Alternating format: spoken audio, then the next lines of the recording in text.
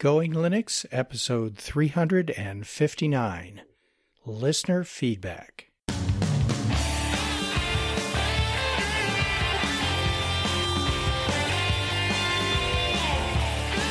Welcome to the Going Linux podcast. I'm your host, Larry Bushy. And I'm your co-host, Bill. Whether you're new to Linux, upgrading from Windows to Linux, or just thinking about moving to Linux, this podcast will provide you with valuable information and advice that will help you in Going Linux. We hope that you'll find this and all of our episodes helpful in learning about Linux and open source applications and using them to get things done. If you want to send us feedback, our email address is goinglinux@gmail.com and our voicemail is 1-904-468-7889. In today's episode, listener feedback. Hey, Bill. Hey, Larry. How are you today? Okay, as always, we have a lot of email and we have a voicemail to start us off, so let's jump right in. This voicemail is from Meyer. Hi, Bill and Larry. I have been a user of Outlook and MS Office for quite a while. The slow demise of Windows XP and the push to Office 365, Outlook became buggy. A switch was then made to EM Client from Outlook and OpenOffice for MS Office. It uses several open source programs: Audacity, OpenOffice, QuietRSS, VeraCrypt, Brave, and Firefox. So why not try another OS?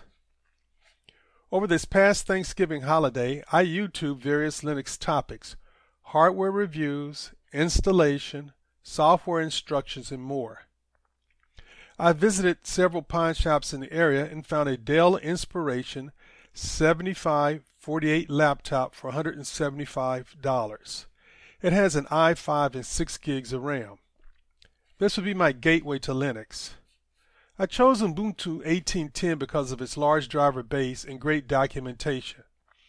There isn't an Ethernet port or CD drive, so two USB sticks were used, one for 18.10 and the other for the Ethernet to USB adapter drivers. Running 18.10 from the stick, the Wi-Fi and Ethernet adapter worked immediately, removing two worries. After a few days, a full install of Ubuntu. Exploring the various Linux podcasts, my first exposure to Going Linux was show 356, Listener Feedback. Your show is great in helping a rookie in difference in its interaction with the feedback and show notes. Visiting past shows is on the agenda. Learn the terminal is the next challenge. Any tips? Next year I would like to purchase a new laptop, and most of the recommendations are Dell or System 76. The complaint with System 76 is battery life. Any thoughts on these or others? Hey, thanks for an exceptional podcast. Meyer. Well, thanks for that audio feedback, Meyer. Sounds like you are well on your way to Going Linux. And as far as a recommendation on learning the terminal is concerned, you might want to jump back to episode 347 of our podcast, entitled Using the Terminal. And there is also a reference to this resource that might be helpful to you. And we'll include this in the show notes, of course. The Linux Command Line, A Complete Introduction by William E. Schatz, Jr. And that's a book you can order on Amazon. Like I said, we'll have a link in the show notes. And as far as recommendations on hardware built for Linux, we have an article on exactly that: computer hardware designed for Linux. We'll include a link in the show notes to that article on our website. And between Dell and System 76, those are two very good options for you. And yes, the System 76 folks don't quite, or haven't historically quite had the battery life that other models, especially the Dell, has had. However, I do think that in their more recent models, they've addressed that. Some of those recommendations that say that the battery life is an issue may be a bit old. They've recently refreshed their line of products. So just check the specs on them and see if it's acceptable to you. And if it's not, then definitely the Dell XPS Developer Edition line is very good. It's more expensive typically, but it's the one I use, and its battery life is more than adequate. In fact, it lasts me essentially all day on one battery charge, and I'm quite happy with it. So if that's what you're looking for, is long battery life, the Dell is certainly a good option, but I'd check out System 76 to see if they've made some improvements there. Okay. So our next email comes from Joey, and he says it's an awesome podcast. Please tell me secrets. Where is music, Netflix keys, movies? I have 1,000 songs I want to give to public. How do I allow others to download? I am using Mint. Where is best site to learn Mint? Joey. Okay. Well, best site to learn Mint. Mint has, if you go on their website, they have some documentation there, some getting started guides that might help you out. Their forums have a lot of information, a lot of discussion you can discuss with other people to provide you with whatever secrets you're interested in. I think secrets about Linux Mint rather than personal secrets that were probably not appropriate to share on a podcast. For a number of reasons. And as far as you have 1,000 songs you want to give to public, Internet Archive. You might want to check that out. A lot of people put, stuff there for sharing. But be careful. If these are songs that you do not own the copyright to, don't even attempt to share them with the public. That's not something that Internet Archive or other places will let you do. And if you try to, they'll delete what you put up, and you'll be very frustrated. So that's just a warning. Yeah, Joey, rereading your email you sent to the podcast, when you say Netflix keys, I guess you're thinking of maybe keys that you can use to get free Netflix and movies. And then you wrote, you have 1,000 songs you want to give to public. I want to discourage you from, if they're your songs that you wrote or you have the rights to, please, share them. But we don't endorse any type of pirating as far as movies that you can't legally share and songs that you can't legally share. And let's respect the copyright. I mean, it might be broken, but we don't want to do anything to give Linux users or any users a bad name as far as, uploading things they shouldn't for people to download. So let's, if you want songs, there's places you can get them legally, and yes, the artists work hard, the movie actors work hard. So, however you feel, pirating is illegal, and so please don't do it. And also, let's support, if you like the music, go ahead and support them. There is a great site if you're looking for music called I'm going to get this wrong. Jamendo. You know what I'm talking about, Larry? Jamendo? Jamendo. Okay, see, yeah.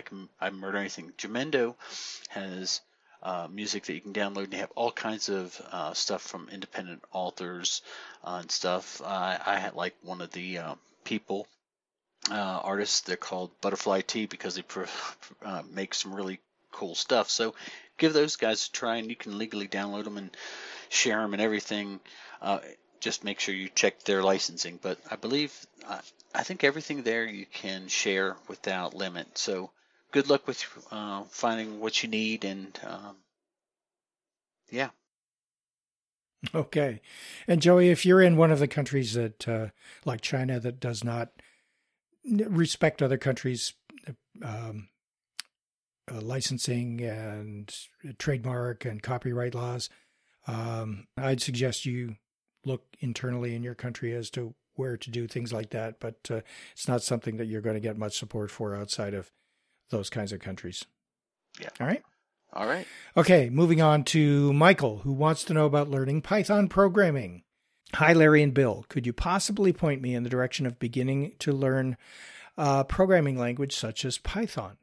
I have just installed HexChat, which I have possibly managed to get working with Orca only. I didn't see anyone else answer my question about learning Python in the chat window of HexChat. So I couldn't be sure if it had connected properly or if I was unlucky and didn't see anyone answer the question.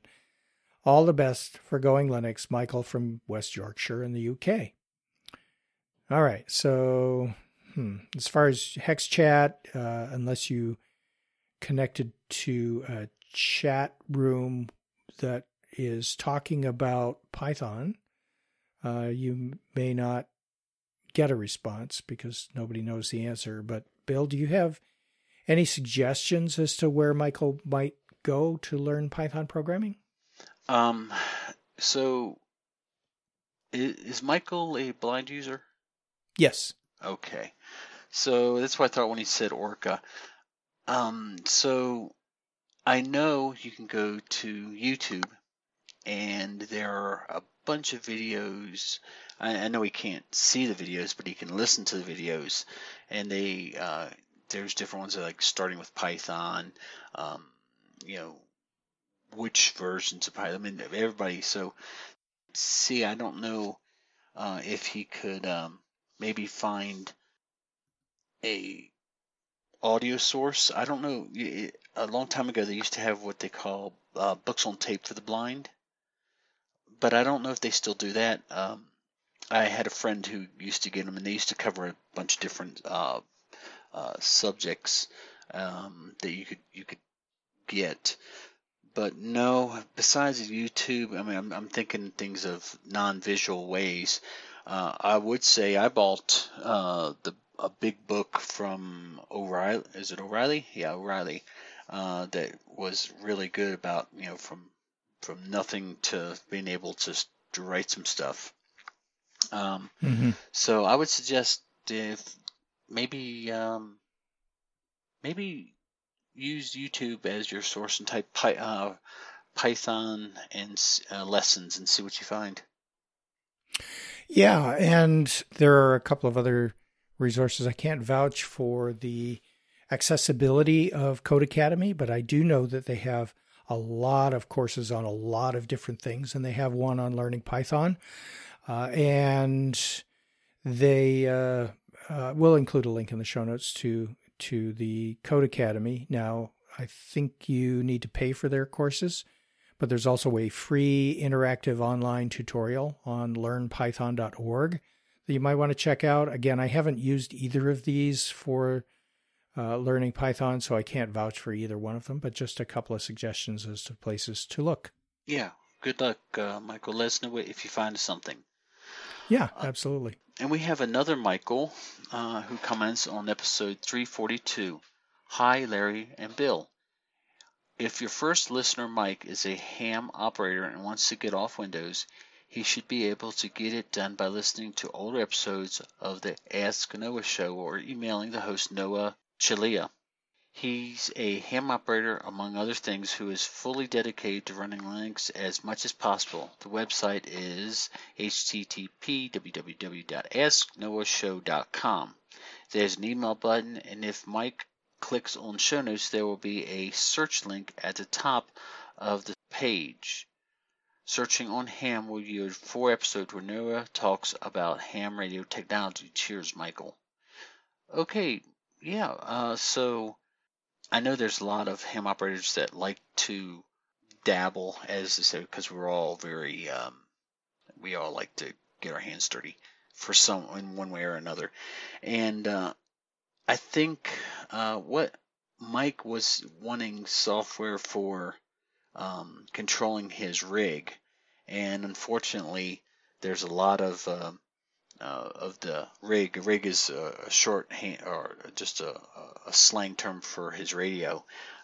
Some of it you can't do it because it's all closed proprietary software to control all the tunings and power levels and all that other jazz that it does. So I know they have some really good Linux logging software that people use on field days. And what a field day is where they go out and try to contact as many people as they can, and distances, and they use a log to keep track of all their contacts. And I've used some of the Linux logging. I can't remember what the name of it was, but it worked really well, and some of my ham friends also used it, and they like it. So yeah, that's a good suggestion, and thanks again. Yeah, and for new listeners to the podcast, we get a few, our fair share of questions on ham radio topics, partly because Linux supports ham radio operators quite well with the software that is provided in Linux, especially the Debian distributions, Debian-related distributions, and also partly because Bill is a ham radio operator, and that's one of the reasons why he ends the show every time with 73. That's kind of the ham radio operator's way of saying goodbye, right? Yes. So there you go. Yeah, so good luck, and let us know what you find. I mean, I always like if you find something new or something works really well, please share it. Okay. And Angelo, another ham radio operator, also provides some help. He says there's a program called Chirp. It's open source. The Windows program is not accessible, but the Linux version is very good. It works with several different radios, 7.3 and 2DYN. Angelo. I've heard of Chirp. So our next email comes from John, and he has feedback on Snap packages. For my work computer running Windows 7, I installed Oracle VM VirtualBox. I have installed Ubuntu Mate, but I decided to give Snap a try. I first tried Snap install hello, and it worked. I then tried Snap install GNOME calculator and Snap run GNOME/calculator, and it also works. So I guess when they say Universal Package Manager, they mean a GNOME application will run in Mate. Well, John, not really. So Universal Package Manager really means that you can package any application to run on any Linux distribution or even cross-platform, regardless of the desktop environment. And Mate is a desktop environment, and GNOME is a desktop environment for those who are just getting into Linux for the first time. And quite frankly, you can install GNOME packages on a Mate desktop or on a KDE desktop or on any other desktop, and they will run because the underlying system is Linux regardless of the desktop. Now, when you install a KDE application on a GNOME desktop or vice versa, sometimes they don't display correctly because it's the display manager that displays it. And sometimes the applications are written to take advantage of specific display functionality in the desktop environment that they're geared to support. So it doesn't happen all the time. It happens just with some applications. The other thing you'll notice if you watch when it's installing is, especially with KDE applications on other desktop environments, the KDE applications typically depend on a lot of KDE specific functionality, and they will download along with the application a lot of libraries and utilities and KDE specific support programs. So you may end up filling up your hard drive more than you intended by installing one single package because it's downloading a lot of KDE related dependencies. On the other hand, if you have more than one KDE package, now they're all going to be using the same dependencies that you've downloaded. When you use Snap, though, it's really independent of the desktop environment. So when you're using Snap, it really has nothing to do with running one kind of application on a different kind of desktop environment. It's just a way of packaging it up so that you can install it. to make it easier to install and to maintain and to update going forward. So that's really what a universal package manager is. It's just a way of providing the software in a format that isolates it from other applications and updates and makes it independent of the operating system and the desktop environment that you're using. Another good way just to kind of give you a visualization, John, is the flat and snap packages. Consider them like containers. They have everything needed to run that program. I think that might be the easiest way to kind of understand when you're playing with snap packages and flats, that they're all like little containers with everything they need to run the program, if I understand it correctly. Yeah, that's a good way of putting it. Yeah. Okay, John, hopefully that helps. Now we have an email from Sean that'll take us a little while to read through. We've split it up into a couple of parts because it's a bit long. Okay. And he covers 3 topics of listener feedback. Number 1, the initial steps from your talk on moving from Windows to Linux Part 1 sounded difficult for many who may be interested in trying out Linux. These are beginners after all, and many of these initial steps of creating a bootable medium might be completely foreign to them. And many people don't even have an optical drive for their PCs anymore. So I recommend that the first step for people is to buy a copy of Linux from a reputable source.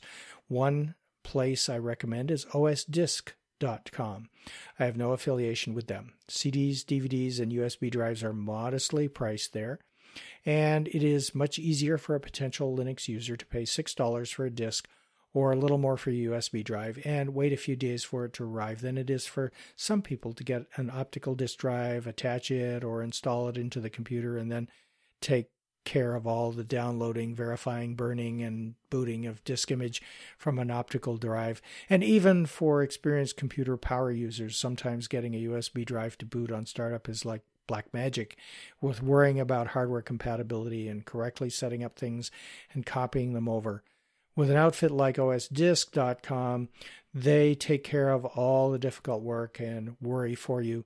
And when you buy a disk from someone reputable, you have someone to turn to when things don't work out right. Broken medium, unbootable situation, etc. And even before you go that far, if you have a Linux friend, then ask him if he would be kind enough to give you a tour of his Linux setup or walk you through trying out the software, which is included with a live DVD. If you don't know any such person, then I recommend watching such a walkthrough video online to get an idea of what to expect. All good suggestions, Sean, and we didn't mean to overlook the possibility of purchasing a copy of Linux from osdisk.com. Yeah. So he continues, and with the second point is why do we use Linux? People have many reasons. Ex-Microsoft users have specific reasons. Here's a reminder of some. It used to be that people only used Windows. Now Windows uses people too. After all, users of Windows are used as guinea pigs to beta test software. Microsoft calls it Home Edition. They are used. Careful, Sean. Don might get upset at that. Yes, Sean. Don might not like that.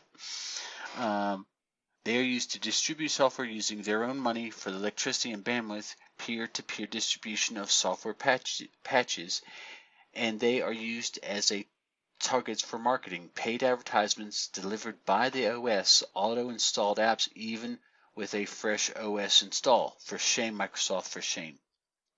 But hey, at least trends are changing the world away from closed OSs by Microsoft, Apple, and the like toward free OSs like those based on Linux, such as Android.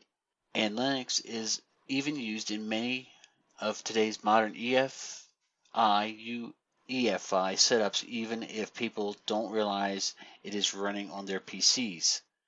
And he writes, his third point is, Bill, do you belong to a guild in Guild Wars 2, and if so, which one? Thanks, Sean, NZ17, Vernal, Utah.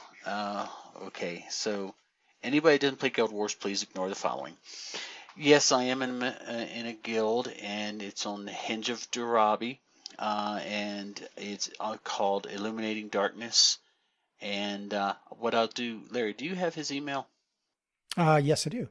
If you'll forward me his email, I'll send him all the details of how he can send me an in-game message, and we'll go from there. Okay, sounds Okay. good. Thanks, Sean. Okay, Michael resolved his DVD playing issue and asks about podcasts in Rhythmbox. Hi, Larry and Bill. I now have DVDs playing in Linux. I inserted my original DVD of The Ark in Space. It came up with the information that it was a BBC DVD, and I think the year it was out as well. When I was asked how I wanted to open the DVD, I used the down arrow to move through the list of applications I might be able to use to open the DVD. I picked VLC Media Player at the bottom of the list and pressed Enter, and then tabbed right to OK it. Hitting Enter on the button after tabbing to the OK button launched the DVD and played it. What I did before was to just try to open DVD with VLC Player without going down the list of apps. So obviously the system didn't know what to do, which was why the DVD I tried just spun and then stopped without bothering to attempt to play it. Now that I have that fixed, how do I subscribe to podcasts in Rhythmbox? I can locate the podcast folder, but can't show a list of podcasts or search for them. All the best, Michael from Meltham in the UK. And you might have picked up on the fact that Michael is a blind user or sight-impaired user as well. Okay.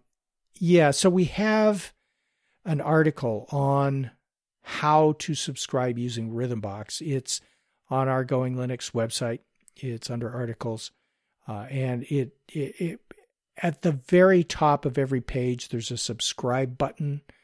If you click on that, it takes you right there. But we'll have a link directly to the subscribe article that talks about how to subscribe using different software on different operating systems. One of the paragraphs there is how to subscribe using Rhythmbox. And if you have trouble following those instructions, let me know, because I have tried to write them so that they're accessible, as well as, give the screenshots that you might need as a sighted user to do the subscription. But that should help you out, Michael. Yeah, good luck, Michael. So our next email comes from Tim, and he has info on an Acer SB111-32N. He writes, "Hey, I recently purchased an Acer Spin 1 and did not want to run Windows 10 that comes with it. Windows is large and this laptop does not have very beefy hardware. Even though it is solid state and has a quad-core processor, Windows 10 makes it feel slow and laggy. This laptop has an Apollo Lake processor and is giving me many issues due to the fact that it is a UEFI only BIOS, making the Grub bootloader inoperable. I make sure I boot into UEFI mode, but every time I try to install a bootloader, it freezes and a hard shutdown is required. Arch will boot from a live USB and install goes fine until the bootloader segment. I am waiting on fast Wi-Fi to download a respun ISO of Ubuntu designed for Apollo Lake processors. Hopefully this ends up working. Any insight you have on this particular problem would be helpful. I am also aware of Linux Mint modification using NoMod set, having tried it, but so far nothing has worked." Okay, so Tim, the Acers, especially the inexpensive Acers, I've noticed that come with Windows 10. When they were coming with Windows 7, I think it was, or maybe it was Windows 8, they had some sort of stripped down version of Windows that was kind of a personal use edition with a lot of features disabled. And even those ran very sluggishly on some of the underpowered hardware that Acer provides in their inexpensive computers. So I'm not surprised you're having this problem. I'm thinking that if it's using UEFI, that maybe the problem you're running into is that you need to disable Secure Boot. or put it into legacy mode or something like that. And if you can find the key sequence, it sounds like you have to get into the BIOS or the UEFI settings. There should be somewhere on there to disable secure boot. It may say that, or it may say use legacy mode, or some other things that imply that it's going to become less safe. And in fact, UEFI it's a method of making booting more safe, but it also has a side effect, or even the intended effect of allowing you only to install software that's been signed by the original manufacturer, that being Windows in this case. So what you're doing is you're disabling that, which in theory makes it less safe, but you're trading the boot safety for the safety of Linux ability to insulate you from malware and viruses that Windows, quite frankly, hasn't been able to do in the various versions that they've had since, Windows 3 or even Windows 1. So anyway, give that a try if you haven't already. And if you've already tried that, you might want to try out that no mod set, a suggestion from Linux Mint. I believe that is likely to work for you on Ubuntu Mate as well. Yeah, and while we were talking, I did my super detailed research on Apollo Lake because I've heard about it, didn't know anything. And apparently Intel says it's the Intel's generation of a system on chip serving as a successor to Braswell, I guess that's how they say it. These chips are said as primarily targeted to two-in-one devices, low-cost laptops and desktops, and all-in-one PCs. It gives on, and I was just looking to make sure you had his microarchitecture, and it's an x86-64, 64-bit.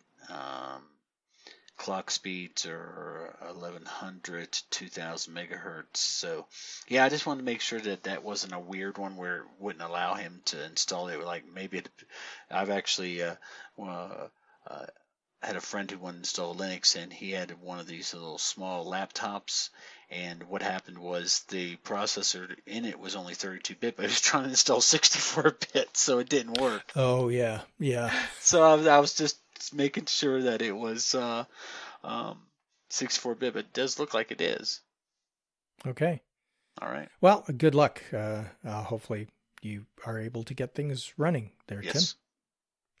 Okay. The next email is from Sergio. Greetings from South America. Hi there. I've discovered your webpage /podcast a few months ago, and man, I am impressed with the topics you cover. The way you explain it, the dynamics between the host and co-host. I'm not a programmer or a web developer or an IT person, just an everyday computer user, and the content you talk about is great for an audience that wants to make the switch to Linux. Well, Sergio, that's exactly the audience we're intending to address. I started my Linux adventure, or GNU Plus Linux adventure, just kidding, since the days of Debian Lenny. Using it since that day, I'm now on Debian Stretch, as my primary operating system at home to do whatever I need, watch videos, listen to music, reports, a little image editing, and so on. Because of Larry reading his book, by the way, just convinced myself to install the Mate desktop on my Debian box, and finally, a desktop environment that works the way it should. The problems I had with the other desktop environments were GNOME. I can't adjust the brightness with the FN keys, the function keys, no matter what. A lot of workarounds without success. KDE. Impressive low RAM consumption, but feels a bit slow for my taste compared even to GNOME. Plus workarounds for sound and function keys to adjust brightness. Cinnamon. No, just no. Mate. Hey. I like that. Okay. Yeah. Mate. Low RAM consumption. Function keys just work. Audio is stable. Is incredibly fast and snappy. I'm sold on Mate right now, using it a couple of months now, a lot just to be sure, and never disappoints me.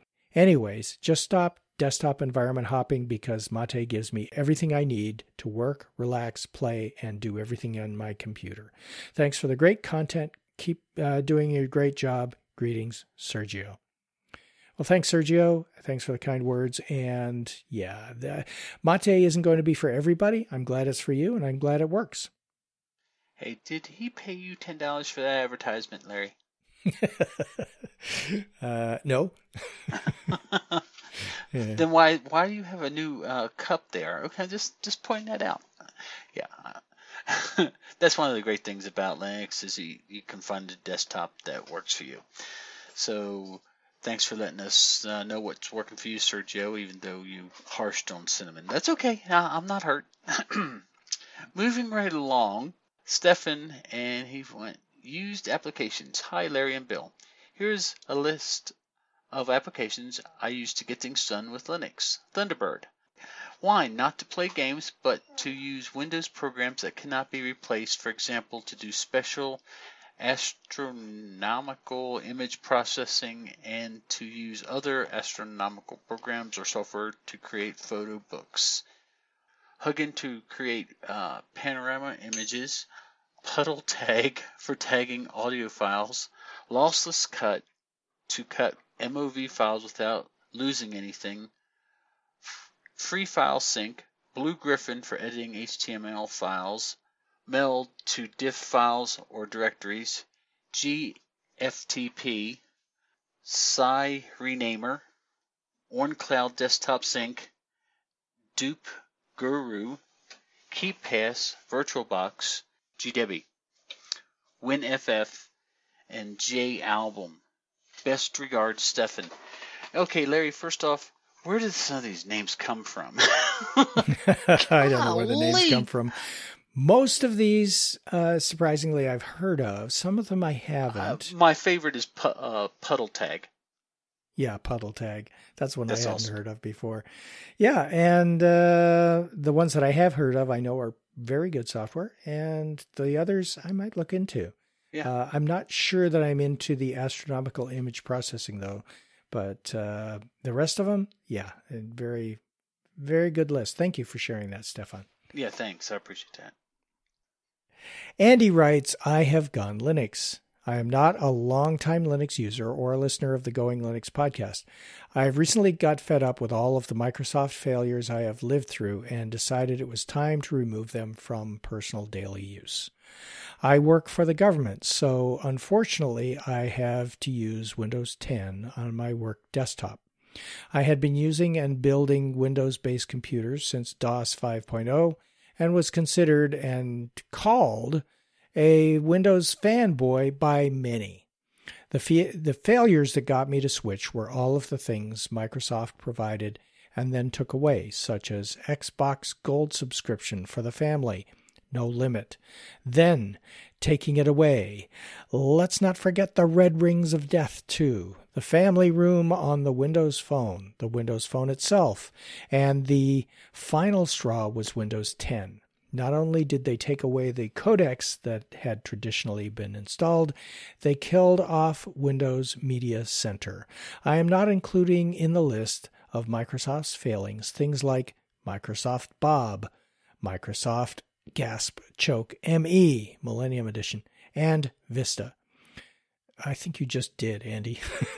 About a week or two before your review of Linux Mint 19, I decided to install a new SSD and install Mint 19 on my system. I also started listening to your show because of that episode. I am very happy with Mint 19. I have installed it on both my desktop and laptop. There were some issues to overcome. My camera and smart card readers were not compatible, but those issues have been resolved. I just wanted to give you some background and thank you for what you do. Andy in Oklahoma. Yay. See? Yeah, another Gone Linux story. Yeah. There you go. And sorry to say this, but Don, here's another person who had some problems with Windows 10. So, hey. Yeah. But I'm glad he went with Linux Mint. At least I got someone to go to Linux Mint. Actually, I didn't get that. Okay. Hey, way to go, Andy. You let me know how you like 19, that's Terra. And they got a new version coming out soon, so Let me know how you like it if you upgrade. Yeah. And hey, I was all about Linux Mint for a while as well. So there you go. Our next episode will be Run Your Business on Linux Part 2. Until then, you can go to our website at goinglinux.com for articles and show notes, as well as links to download and subscribe. We are the website for computer users who just want to use Linux to get things done. For now, you can participate directly with our friendly and helpful community members by joining the discussion in our Going Linux Podcast Google Plus community. Until next time, thanks for listening. 73.